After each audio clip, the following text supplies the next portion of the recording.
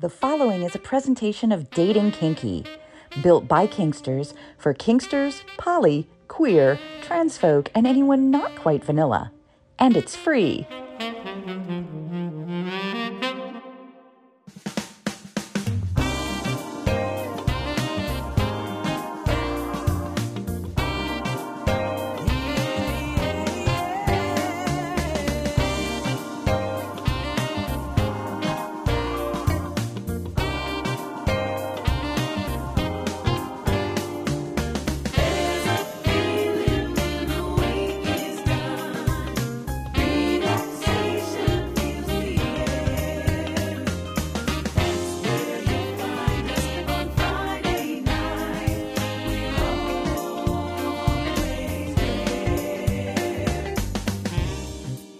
Featuring personalities as their authentic selves, this is What Women and Other Wonderful Humans Want, presented by Dating Kinky.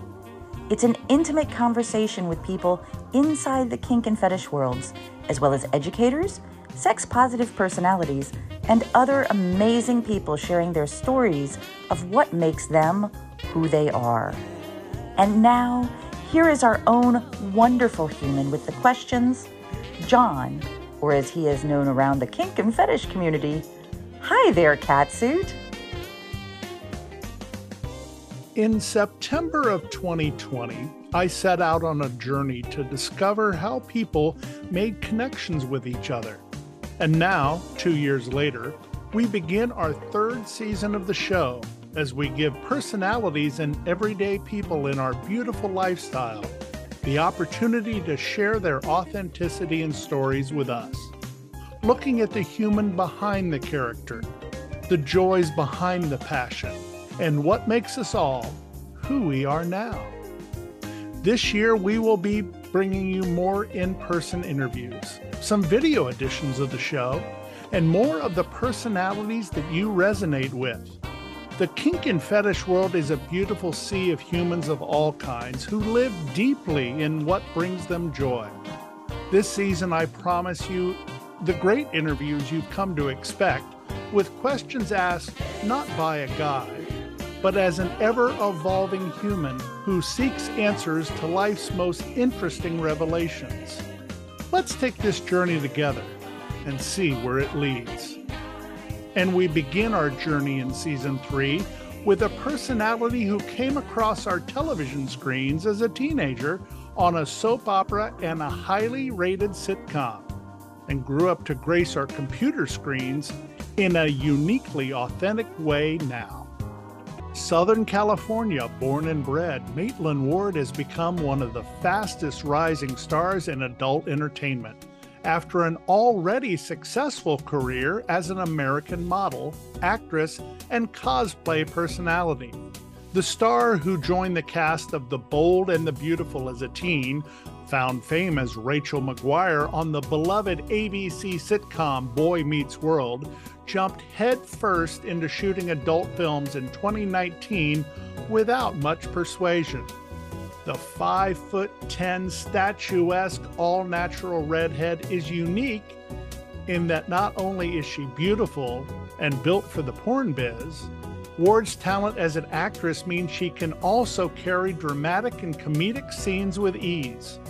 Her playful energy, professionalism, and open sexuality got her an exclusive performance contract with a worldwide brand, Vixen Media Group. Ward is currently the highest paid industry site performer, earning $5,500 a day through her contract with VMG, with the longest running contract terms in the industry. She is also the sole promotional face of that VMG brand, Deeper, a highly respected studio that has afforded her many industry honors. And this month, she releases her memoirs entitled Rated X, How Porn Liberated Me from Hollywood, a very personal story of a star in the making that decided to catch a rocket ship into a new world, one that has made her happy and empowered to share her talent to an appreciative audience. Maitland Ward on What Women and other wonderful humans want. They are the questions that establish the story. 5 questions about firsts, bringing back the genesis of the character behind the human. It's the first 5, and it starts now. First time you ever set foot on a set, and how did you feel? The first time I set foot on a set would be when I got cast on The Bold and the Beautiful. I got a contract role very, very quickly on my second audition. So that's officially, I've been to see TV shows when I was younger because I grew up in the Los Angeles area. So I'd be around that kind of stuff. So, but the first time I actually set foot as an actress doing, something performing was when I was just starting out on Bold and Beautiful in junior year in high school. And that was a whirlwind experience because I had been such a fan growing up of soap operas. And I was, that was just such a dream for me. And to get it in high school so quickly was amazing. So because I had taken an acting workshop with Christy Dooley, who was the casting director of Bold and Beautiful, and she still is, I believe. She still was recently, but she, kind of saw me, and I tell the story in the book about how I got the audition and the process of that. And then it was just like, wow, I was all of a sudden, like one of my favorite people on soap operas. That must be kind of like what you felt in the fetish community. And all of a sudden they're coming on your show and you're excited about it. And I was seeing people that I had watched, growing up, although I didn't watch Bold and Beautiful Days was my show. And before that, As the World Turns, but I did watch the very first episode of Bold and Beautiful because I was sick from school that day. And I just thought it was cool that, I'm watching the first episode of a soap ever. And it was funny that I was cast all those years later.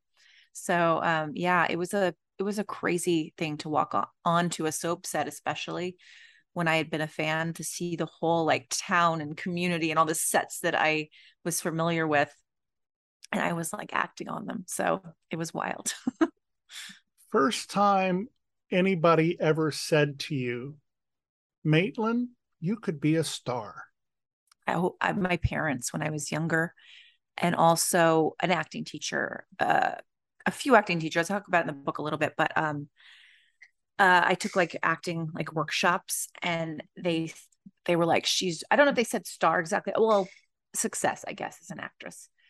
And everybody put stardom in my eyes because, that was such a big, important thing to be. And I watched movie stars, and I watched the soap stars, and I watched all of these, larger than life people that I really wanted to be like. But I think the acting teacher really, when I did these little classes in the community, and we did a little community theater and things like that, said I was really natural at it. And like most of the kids really try to perform, and I kind of just did it. I think also when I was young, I've always been a talented mimicker. So if I'm around somebody, I can do impersonations.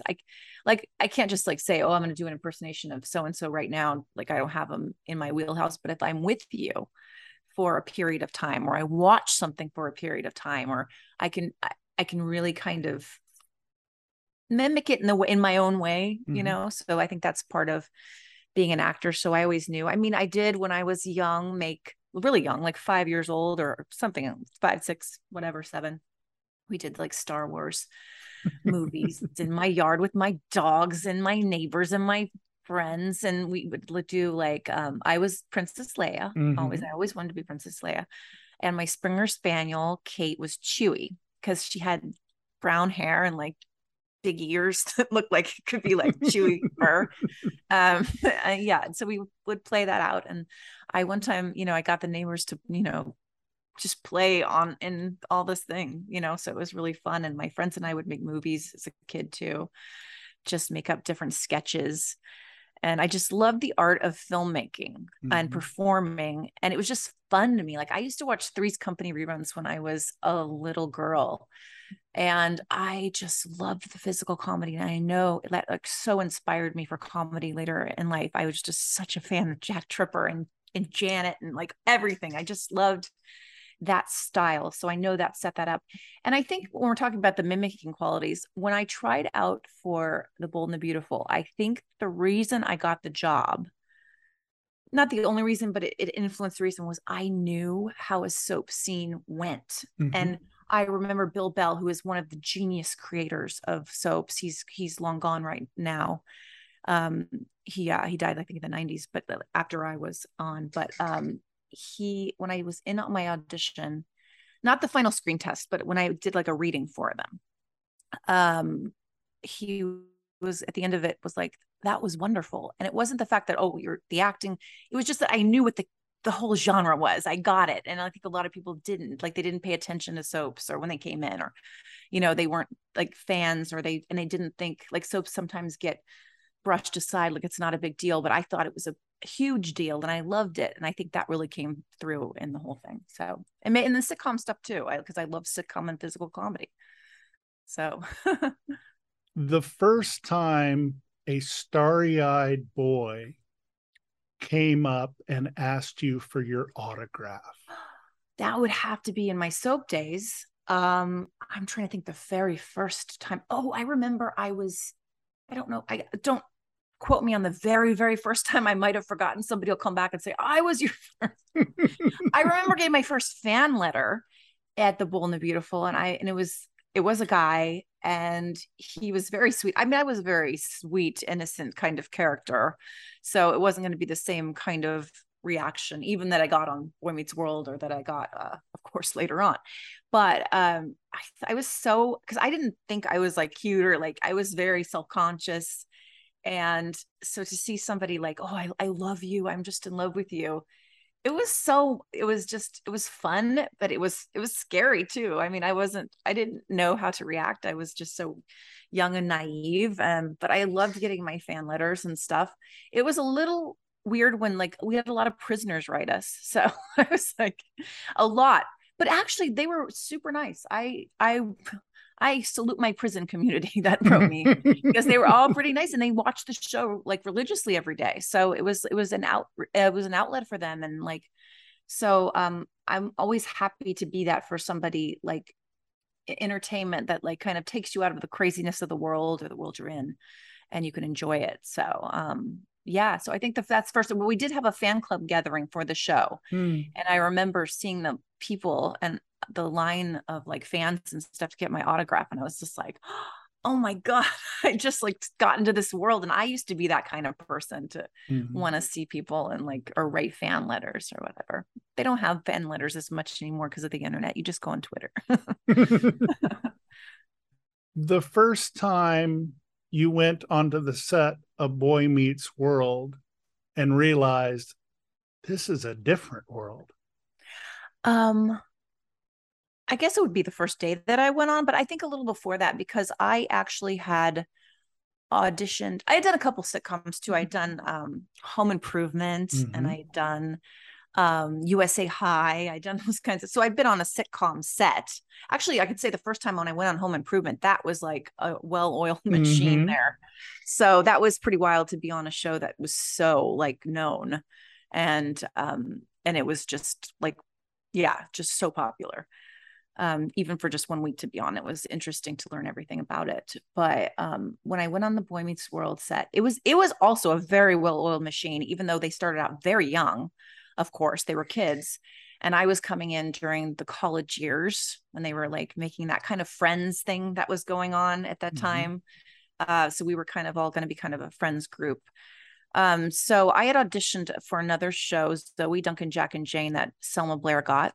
But it was for the producer of Boy Meets World. So he was producing that pilot. So it was me and Selma at the end. But when I didn't get it, Michael Jacobs, the producer, he gave me a holding deal through Disney. So I was kind of around the set before I actually was the first day, because I had this holding deal. So I'd come to the studio, but I remember just it being such a, like, I was nervous. It was so exciting though, to be like on a primetime show with like a group. I was nervous to be with everybody. And I remember when I first, like my first week, not the first day, but the first tape night, Ben came up and the cast said, okay, you have to do this hazing ritual kind of thing. Yeah. And I was like, oh my God, in front of this audience, when they do your introductions, like on a sitcom for a live audience, they'll do the introductions of the cast. And of course, this is my first introduction to an audience. Nobody knew like who I was yet or anything. So they're like, I was like, what do you have to do? And I wanted to make an impression. And they were all like, we were all standing backstage, the whole cast. And he's like, you're gonna have to, sing this song. And they gave me this crazy song like to sing. And I was like, oh my God, I have to remember this and everything. And finally they were like, just kidding. This is just we have to do this to everyone coming in. But they were like telling me, yeah, I did my song when I first came on. You should have seen what like Matt would say. And yeah, and Danielle and stuff. It was funny. It was very funny, that hazing experience. But it was very much a tight group of a family situation. I mean, Michael Jacobs, the producer, was very much the father figure of everybody on Boy Meets World, both good and bad. I mean, relationships with fathers are interesting, but it was everything. It was like a family dynamics, but that was very interesting for me to come in as a new person. So, yeah, so I think that was where I really realized, I'm part of this thing. Although we didn't realize at the time that it was such a popular show and so like loved by these, young people growing up with the show. And we wouldn't realize that till much, much, much later, because we didn't have Twitter and internet like we do now, of course. And all we would know is if you were out in public and somebody recognized you, or you were in a teen magazine, or, or got fan letters. But we would find out later that it was just a cult phenomenon. The first moment you looked in the mirror or looked at a picture or something sparked you to say, it's time to make a change? I would say there's never been one moment, I don't think. It was just an accumulation of moments. I mean, there have been times where the shift has been made like more dramatically, where I said finally, but it was all a building point throughout my life about like, especially finding my truth and finding who I was and who I wanted to be. And it definitely with exploring my sexuality and how that would affect my career and the kinds of things I wanted to do and perform. I'd say the biggest shift probably was, and I talk a lot about this in my book, it was going into porn, or doing my own content and stuff. Probably like when I realized I could make my own content and have an audience without Hollywood having to tell me what I can and can't do. So I think that was a huge moment for me. And it was like, I had been trying for so long. And basically there was a point where I like moved to New York. I got married, and I took up writing. I was really into like erotic writing, and I took screenwriting. I went to UCLA for a couple of years, and I really believed I would write something or just be a writer, and because that was what I loved, or I'd write a movie for myself or something. But then Girl Meets World came around, the spinoff of Boy Meets World, and a lot of interest in the show and in the cast, came around with that. And my social media was kind of just starting to develop, but along the way, I made a conscious decision that I didn't want to just live in my past. Like it was a wonderful experience overall. And I have fond memories. I have not fond memories. I have a lot of memories, but it's kind of like if you went to high school or college and you had, a wonderful, full, rich experience. And then you're like, you don't want to do that for the rest of my life. I don't want to I want to do something different. And I was so frustrated that I couldn't do something different and do the kind of stuff I wanted to do because people would only see me as this one thing. So I always credit social media and my fans when I presented myself, and I decided, like, I'm going to present myself in an authentic way. And I'm going to present myself as, in my truth and what I want to do. So I started even against the advice of publicists and Disney and Michael and all these people. I just started to do my thing. I did sexy cosplay. I like taking bikini photos. I like doing gimmicky stuff. And I thought, oh, you know what? If nobody follows me, fine, whatever. I'm just having fun here. But I started accumulating a really big following over time. And I didn't realize how much it would affect my career, because I did stuff that I did like for free, except for like, Comic-Con stuff. And like, I didn't sell content at that time. And I didn't really think that anybody would buy it. Like I thought, oh, they like what I do, and it's a social media follow. Maybe I can get a sponsors here, and I could do Comic-Cons, and I can do that. And Comic-Con career was actually, I didn't realize that I could have a career with that, dressing up like I like to have fun. But the audience responded. And I remember I kept getting kicked off of social media because they might see something too sexy or whatever. And my fans were they said, well, why don't you just start content? And I didn't even know what that was, content. I'm like, okay, I could sell sexy pictures. And I think that's a real turning point when I signed up for a Patreon account where people are your patrons of the arts or whatever you're doing. It's the arts pretty much. But I was the adult arts because I was going to be nude, like boobs, Playboy type pictures, sexy cosplay. That's kind of when I'm do that again. So yeah, the Playboy type pictures and sexy cosplay. And I, overnight, like I just didn't even tell anybody about it. Like that I signed up for a Patreon account. I kind of was just doing that. And then the next morning, like I had 20 people signed up. And then by the week's end, I had like, thousands of people like subscribing to my content. And I became like the #1 adult creator right then. So that's when I knew. That's kind of like a switching point where I really knew that that people were wrong, that they would want to see me sexy. And that was the start of the evolution of my journey. And it's cool because my fans have really been there every step of the way of when I've been exploring. So we have just started the journey with Maitland Ward, the author of Rated X. And we're going to talk a little bit about the book, and we're going to talk about the journey that brought her to her authentic self when we return on What Women and Other Wonderful Humans Want. We do this show without paid advertisers and provide it to you as a labor of love. If you want to help the show, as well as contribute to Catsuit's conference fund to get live interviews and teach some amazing classes, you can give at bit.ly/thanks Catsuit. Now let's hear from some of Catsuit's friends with some messages for you. Hi, Dawn. Hi, Dan. Recently, we put together a brand new book called Hearts and Collars, reflecting 20 years in a power exchange relationship. It's 350 pages of what we've been living for the past 20 years. Indeed, and it's got chapters like communication, Power exchange and spirituality, how to be a leader, high protocol, becoming a follower, rituals, the new porch time, victim, survivor, and thriver, power exchange and polyamory, submissive versus wife, the practical contract guide, relationship shorthand, as well as other tools and experiences we've had over the years.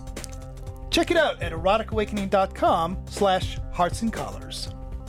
Bye, Dan. Bye, Dawn. Have you ever wanted to try something a little kinky in the bedroom but had no idea where to start? Or maybe your partner just told you they're into water sports. No, not the jet ski kind. And you really want to fulfill their fantasy, but you're nervous. That's totally normal. I'm Kate Sloan. I'm a sex journalist who's talked about kink in magazines like Cosmo, Playboy, and Glamour, and on my podcast, The Dildorks. My new book, 101 Kinky Things Even You Can Do, is a guide to some of the hottest and best-known kinks out there, from age play to zapping and everything in between.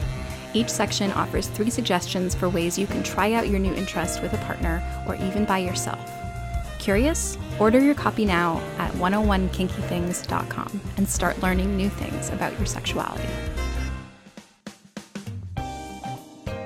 We invite you to connect with us on social media so you can follow all the great news about the show. You can find us on Twitter at WhatWomenWantP1, on Instagram at WhatWomenWantPodcast, and on FetLife at WWWPodcast. And if you want to follow the host, that's easy, as on Twitter, Instagram, and FetLife, he is Hi There Catsuit. And now back to What Women and Other Wonderful Humans Want, presented by Dating Kinky. Welcome back to the program. I'm John, also known as Hi There Catsuit, joined by Maitland Ward, the author of Rated X, How Porn Liberated Me from Hollywood. Maitland, we have seen so many stories of how Hollywood has tried to overpower women, and you have taken your power back. Oh, I love that you say that. Thank you. I know there's so many times that Hollywood and the people in charge of Hollywood want to compartmentalize women, especially women in film and television. They really want you to see you as a certain thing.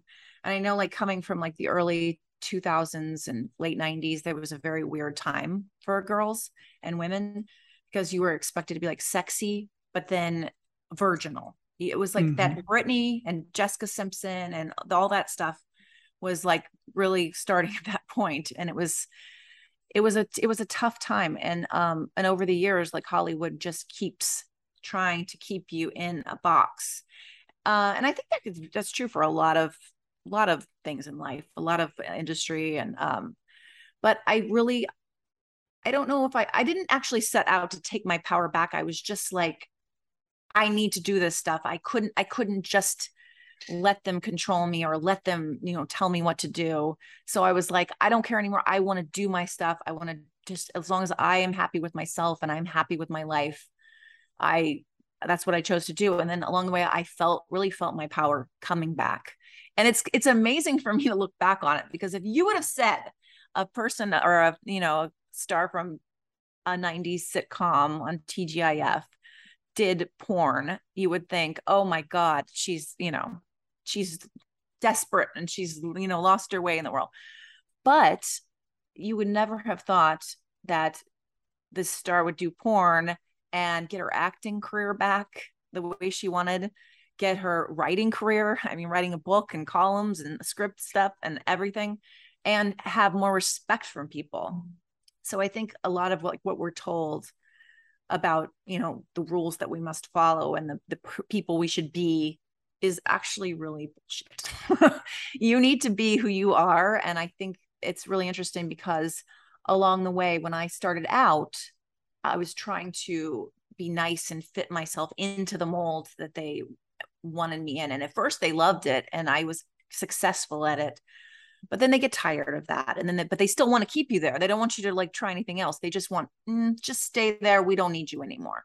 So I was just so frustrated with that along the way. And I kept trying to put myself in that box. And after a while, I just had to break out of it. And once I could discover like the path that I wanted to take and the things that I wanted to do, that's when it really opened up to me. And I always find it interesting that when I was trying to be nice and fit in that box, less people noticed me or gave me respect, especially like after my fame on the shows and everything, like middle years, I guess. But then when I like on social media, and I really have social media on my fans and the press to thank, because they gave me a platform to express who I was and to do stuff I wanted to do. And once I started to be really authentic about myself and to be honest about who I was and just have fun and be who I am, that's when people really started to respond. And I think that's a lesson that everybody can really learn in life and anything. I think people really respond to authenticity, and that's a powerful energy to have. So live in that truth. Yeah. I have noticed in the interviews that I watched as I was getting ready to do this particular interview, and the short snippets from like TMZ or Entertainment Tonight like shows, Sure, that there's a lot of respect for you. It's not like you hear most people like, how dare you move over to that industry? But very much it comes from a place of, you are pretty damn courageous to do this. Yeah, it's amazing to me. I mean, I was told by both mainstream people and porn people. And I hate saying that. It's the way to differentiate the industries, but I hate saying that because mainstream, what is mainstream? What is porn? I mean, we're all humans and doing our work and having fun. But I just think it's just an interesting thing with the respect that I'm given. And I am, like I said, who would have thought doing porn, you get more respect. And I have to say, when I first did that, I was going to say mainstream and porn people, that's what I was getting into, both warned me about like the press coming down on me and everybody saying how desperate I was. And like, I was impoverished and I was needing, I was crazy or on drugs or something. But I didn't believe. I was like, no, if I get that out there, if I get my truth out there and stuff, I think that people will respond because my fans have responded. And I was floored by the press, how positive it was. And everybody was floored. Like people in porn were just like, what? We've never seen this before. Usually they would just try to tear apart a Disney actress. But I think it also came from the fact that I was courageous, but I was living in my truth. I wasn't ashamed of anything. Like a lot of people play into the shame, and sometimes it's set up because they want to have a sex tape and they want to sell it and they want to, kind of distance themselves from it, but also get fame off of it. So that happens a lot with celebrities to try to do that. But I wasn't trying to do that. And then there's, it's just, I think just the fact that I am proud of what I do. I was courageous in what I did, and I was just doing what I wanted to do. And I had no fucks given, because I think people are told, especially women are told a lot, you can't do this, you can't do that, you have to be like this, you have to live up to these standards and do this. And it's like, at one point I'm just like, and I know every woman wants to just say, let's take off the bra and just kick back and be ourselves, the standards that we're expected to live by and are set up by people who don't want you to succeed anyway. So like, that's what I learned along the way. Like, me being nice and pleasing people wasn't going to get me anywhere, because they weren't interested in helping me. They were interested in keeping me in my place. And I think that's a lesson that everyone can learn through any industry or part of life. Men approach this in one way, women approach it in another. And that is how to, quote, control a situation. Men, it almost seems as though they want to control the situation for what they want. Women seem to want to control the situation for what's best for them as a person and the people around them. Now, sure, you have exceptions. You will have catty women from time to time, or people who don't agree with each other. But when you took your power back, you decided that the voice was going to be yours, the imagery was going to be yours, that you had all this art that was ready to be made. That's when you were, quote, liberated from Hollywood. Yes, absolutely. You totally hit the nail on the head there. It was really like when I finally saw, especially when I first started selling my content, it was so empowering that I could make my own product. I could do things how I thought they should be done. And I could reach the audience how I wanted to reach them and perform and everything. And I was a success at it immediately. And that was really, really like, it was liberating. That was really liberating. And also, but it got me, wanting to try more and to explore more, because I was always a bit of an exhibitionist, or I wanted to be. When I was younger, I was too nervous to be. But as I grew up, I liked the exhibitionism. I did the Comic Cons and those little skimpy things, and I got kicked out of some. And I did body paint walking down the street and totally nude. But so I love those kinds of things, and I love these kind of sexy setups. But as I got more and more into it, I was like, well, I want to try, like, let's do girls. And I love girls. And I was like, this would be fun to explore that side of it. And then eventually, it expanded. And like I said, my fan base was watching it as it was happening in my life, and as I was totally evolving. So it's all on video and stuff. So that's pretty exciting there. That they were able to like come along with me on this journey. And I feel like they're still on this journey with me. And then that all my content stuff led me to, meeting Caden Cross and Dixon and being the face of branddeeper.com, which it was always like, as I was doing my content, it was always a dream of mine to have a really great script, and then that I could really act in, and it would be like a real film. And then we could also have hot sex. That was always my dream. And so when Caden's script for the movie Drive came along, I was like, wow, this is exactly what I wanted to do. This is like, I'm reading like an independent film, or, like something really substantial. And the character I would play was really fun and dramatic and, just diabolical. And it was something that I had never been given the chance to play. And I found I was like good at it. And I liked being that kind of this mistress kind of character. And then, the rest was history from there. And I get to just play those kind of roles and do full feature films with sex and with acting. And, we do 15-hour days filming. We just, wrapped a feature that we worked so hard on, and I'm very proud of. And it's just everything that I had wanted, but yeah. As you and Caden had collaborated on this, it brings to mind when I had some, what I would call mainstream porn, which sounds so strange in this particular conversation. It's really weird. Yeah, the whole mainstream porn, and then there's the gonzo kind of porn, and it's like, and then the OnlyFans. It's just all work. It's all performing. But what I've heard is that when men write and direct their porn, it is for a certain solution and outcome. But that when women do it, it's more about the journey. I think that's very true. And I have primarily worked with Caden on this. I mean, I have worked with a couple other male directors. But it is very true. It's about the journey. And I think it's much sexier. And I think guys really respond to it. I think actually women creating porn is much better because women know how to, entice men and to get them turned on and to,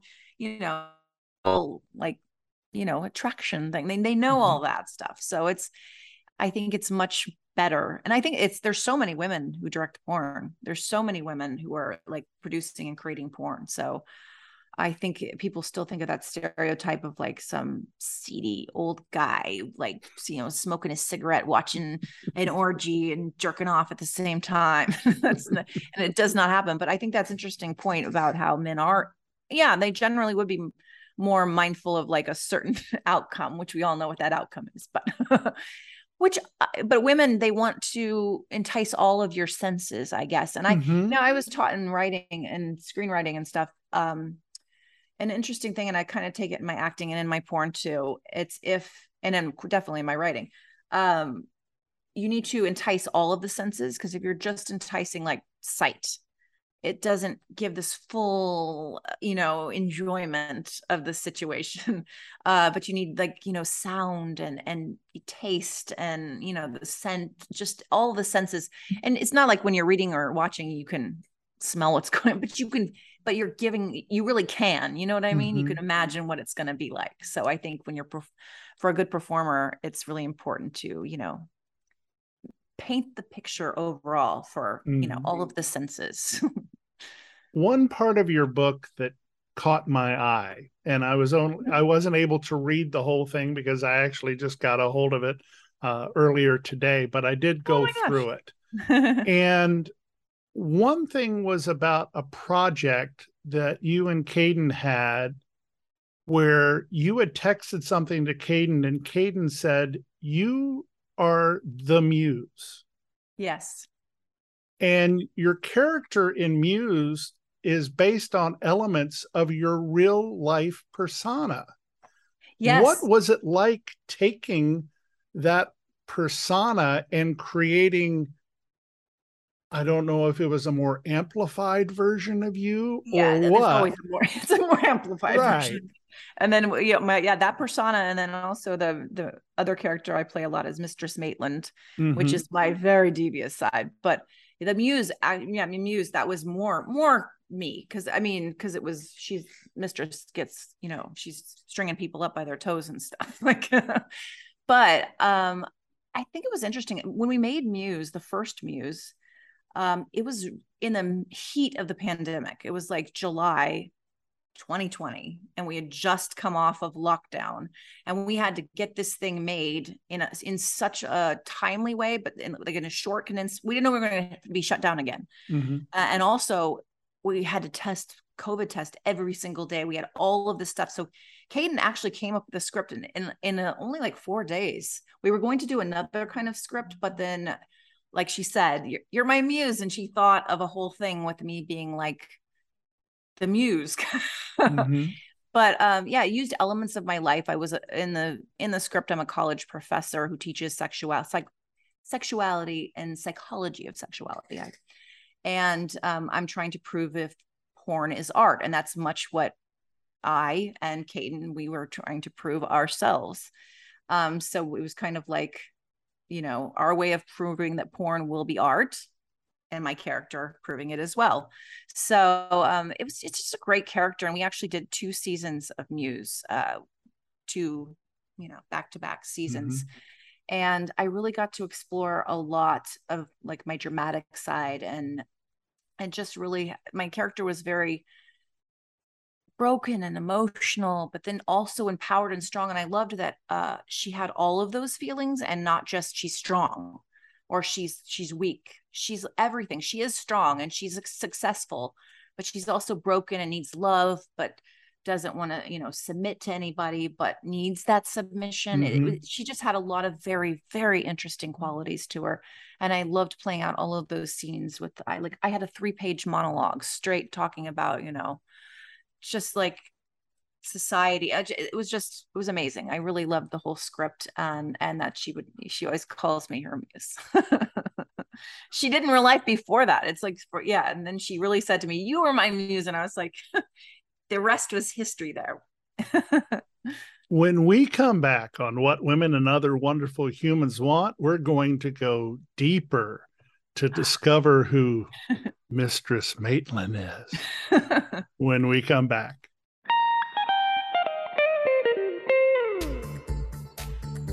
You all know I love my cat suits, and the ones that have never let me down come from the amazing Winter Fetish. I've had some of them for 10 years and they're still going strong.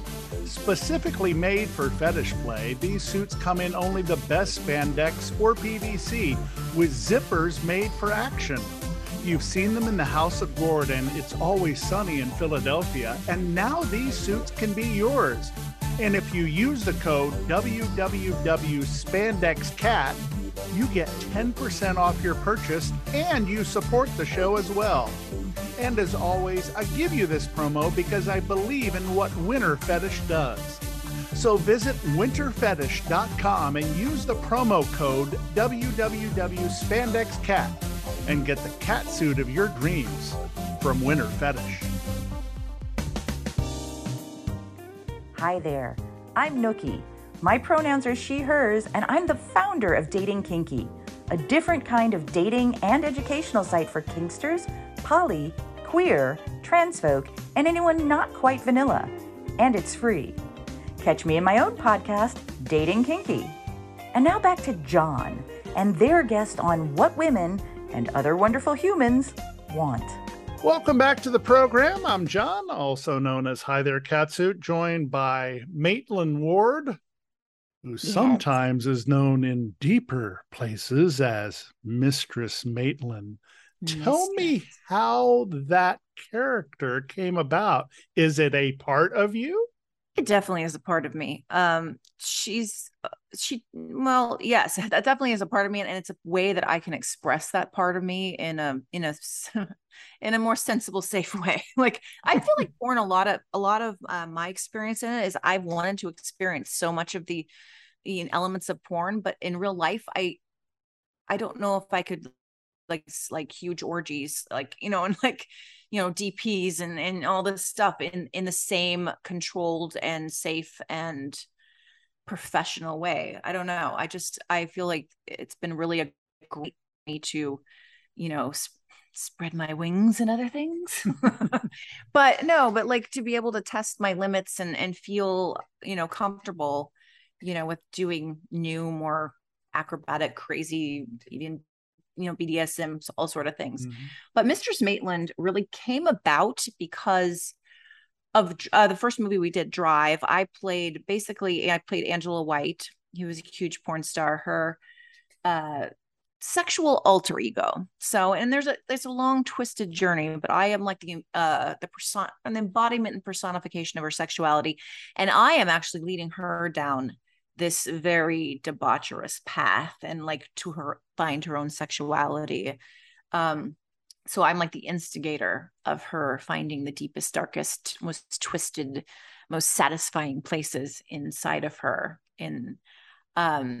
So I was very mistressy in that. And I think that's where Caden got the idea to write a character that was very, a dominatrix, but not in the traditional sense. I mean, sometimes, I do, a little caning and flogging and tying up and all that kind of stuff. But it was more of an intellectual dominatrix, Mm-hmm. like a very like psychological dominatrix. Like she's very, and a very a woman who knows what she wants and she goes after it and she has no apologies for it. She just is proud. Like she just, not proud necessarily, but like she's so like in who she is and what she wants and what she's doing. She's never ashamed or embarrassed or she never is a wallflower, or is weak to anybody. That's what the little difference between my character and Muse, because Muse she's more like every woman, all of her personnel. But we like for Mistress Maitland, it's just so cool to play a character that just does everything. I drive a Rolls Royce around town and I pick up girls for my husband to like, do whatever he wants with, or, and then if they can like out fuck him, they get the car. Like it was just his car. And like I had these Dobermans and like I'm just somebody who like just picks up people and like ties them in a dungeon. It's just, you can just do all this fun stuff in this world and just have no apologies about it. So yeah, it's a twisted like dominatrix piece of me inside that I get to just have the most delicious fun with in these scripts. So it's very bad. And people really love Mistress Maitland character too. I get a lot of requests on like OnlyFans and stuff to do like just to talk like Mistress Maitland, because you're just like, and she's very intense. And it's kind of funny because I'll do scenes with people and sometimes they actually get scared when I'm talking to them. Like even in the sex, I'll like, because I keep going. I keep the character throughout it all. Like throughout it all. So I'll be like, yeah, you get down there and you do this. And I'll just be and I get very intense. And they're like, like I had one person, I walked by one person one time and I just kind of like looked like this and I was, and they're like, oh, I'm scared. You're going to hurt me. I'm like, no, I'll hurt you in a nice way. We have talked to some amazing dominatrixes from Southern California. Have you ever met with any of them just to say, you got any pro tips for me? One of my first shoots and a couple shoots that several shoots I did for my Patreon account was I actually went to the dungeon and did different things with people. Mm-hmm. And one that I did is funny because right before I took the plunge and did my first blowjob scene for my own content, I like a couple days before did a little dungeon thing and I got caned. And I liked the caning. I liked it, but I ended up with a bruise the size of like Oklahoma on my butt. And I remember I had to go to this shoot to do my blowjob. And I'm like, yeah. And it was a very professional, wonderful guy. And who works in the industry. And I was like, I had this bruise on my butt. He like totally understood. Oh yeah. But it was so funny I didn't realize that I would get that big of a bruise, but it was a very enjoyable experience. And yeah, I've known dominatrix around the business and before. And so yeah, I always enjoy a pro tip or two. I can almost picture you going to DomCon, which is there in Los I would Angeles, love and to do walking. that. Well, maybe next year, Maybe next 2023. year. Yes, I think that'd be really fun. That'd be really fun. And that might be a place where we might actually meet, and that would Oh, be that would be lovely. great. That would be great. I want to talk about two more things before we wrap up. Okay. Number one is the book. Obviously, we've been talking about things that are in the book. How much of a joy was it to get it all down on paper? Oh my God, it was such an amazing experience. It was cathartic. Uh it was fun. It was hard. But I just love writing so much. And I just getting it down when I wrote my last page and the last things, I was just like, I can't believe I wrote a book. Like, and I know a lot of people in Hollywood, they get ghostwriters, or I wrote every word of this. So, and I had an amazing editor, but it was just such an accomplishment just to be able to write all of your life into a book. It's like nothing I'd ever experienced. And I really enjoyed going on the journey with myself, I guess, again, like, especially looking back when I was so young, and the decisions I made, and the relationships that I had, and the both work and personal, and just seeing myself back then and how I've grown and what my journey was. Cause I don't think along the way, I'd really taken the time to appreciate how far I had come, and how the journey had really, where things in my life were turning points, or like how my story went. Cause I remember, it's interesting. And this is something that every person should think when they're young, or should know when they're young, is that I thought when I was young, when I was failing in my mind, I was failing. I wasn't accomplishing what I wanted in Hollywood. I wasn't doing what, they wanted me to do. I wasn't good enough. I always thought all these things. And I thought, why couldn't I get this role or that role? And now that I have come all this way, I look back and say, if I had gotten everything I wanted, if I had pleased Hollywood, or I had done all that stuff, I wouldn't have a story, and I wouldn't have my book, and I wouldn't have the satisfaction of overcoming something. And so when you're young, I mean, things might not work out exactly right, but if you go in the right direction and are smart, and see the long picture, and I never did. All I did was see the, like, Hollywood. I need to get auditions. I need to win. I need to get roles. That's how I'm good. But now it's like, it's given me so much that I didn't get all those things. So I think in any aspect of life, you should remember that, especially the young people. How much does it mean to you that in a world that is kind of mean and nasty in this day and age, that the people who you most counted on never stopped supporting you? Yeah. Because I saw in the dedication to your book something just so beautiful, that sometimes things don't go that well, but you have a wonderful support system around you. I really do. I mean, I love my parents and my husband, who has been with me all the way through this. And he was instrumental in supporting me, because it could have gone another way with a husband who wouldn't want you to be doing all this stuff. And then I wouldn't be able to be who I am today. And I think he's always really appreciated that and supported me in that way. And like my fans and stuff too, I just have such a unique group of people that does support me and has stayed with me every step of the way, no matter, what aspect of life it's been. So I am lucky. People always assume, like in porn, you have, oh, you must not have had a dad. I had a great dad. I love my dad. Or you must not have had a normal childhood. I did. I was a shy, awkward little kid, and I didn't know about sex, and I didn't know about my sexuality, and like I was, scared of everything, and I thought I had to keep secrets in order to be a good girl and all this stuff. But it was pretty normal. It was a very normal childhood. And I had, definitely my grandmother was religious and strict, but still I love my grandma. Looking, she is just wonderful. And I'm very, very fortunate in that way, that I haven't had like hard times. I mean, I've had hard times, but not where I lost the support of those people, the family unit, even though I'm an only child. Yeah. So I was the little spoiled girl. Spoiled in a good way, though. I was never like a brat or anything. Not all the time. You went from an industry that celebrates comedy and drama, but also celebrates violence in a huge way. Right. Celebrates bad guys in a big way. Celebrates real tests of will and what's right and what's wrong. You go to an industry where you're able to show your authentic self,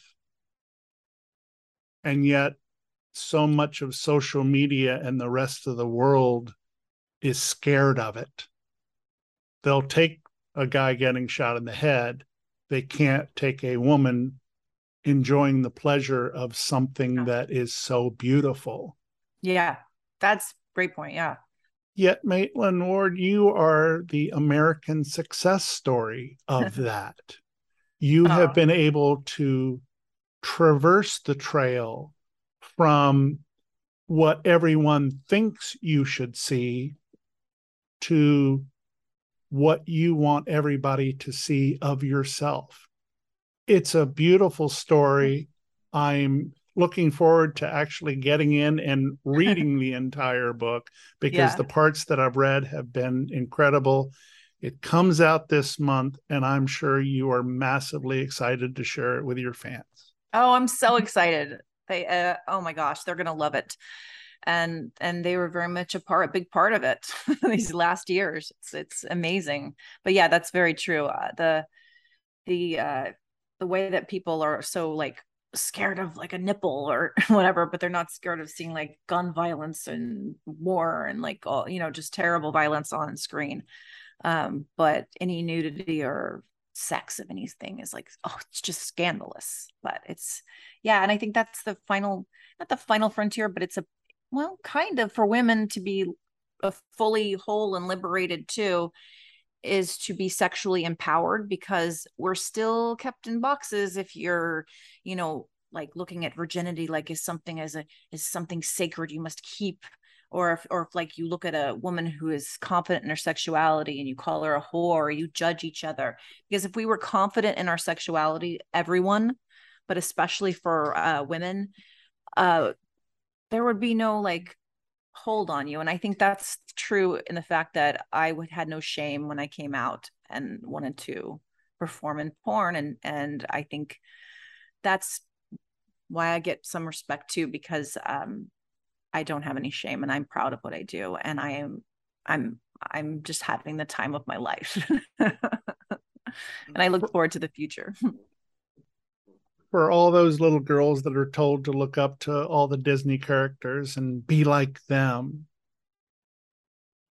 young ladies and women, if you find the courage that Maitland Ward found to be their authentic self, that is how you find a role model. It has been absolutely lovely having you on the show. Me cry. It's been wonderful having you on the show, and I thank you for sharing the time with me. Oh, thank you. It's been wonderful. And sending kisses. What a way to kick off season 3 of our show, and what a delightful woman Maitland Ward is. I was so proud of the fact she chose to spend some of her time sharing with me and sharing with you. We're just getting started, as in the upcoming weeks we'll have more surprises and adventures as we journey towards the authenticity in all of us. I'm John, always known as Hi There Catsuit.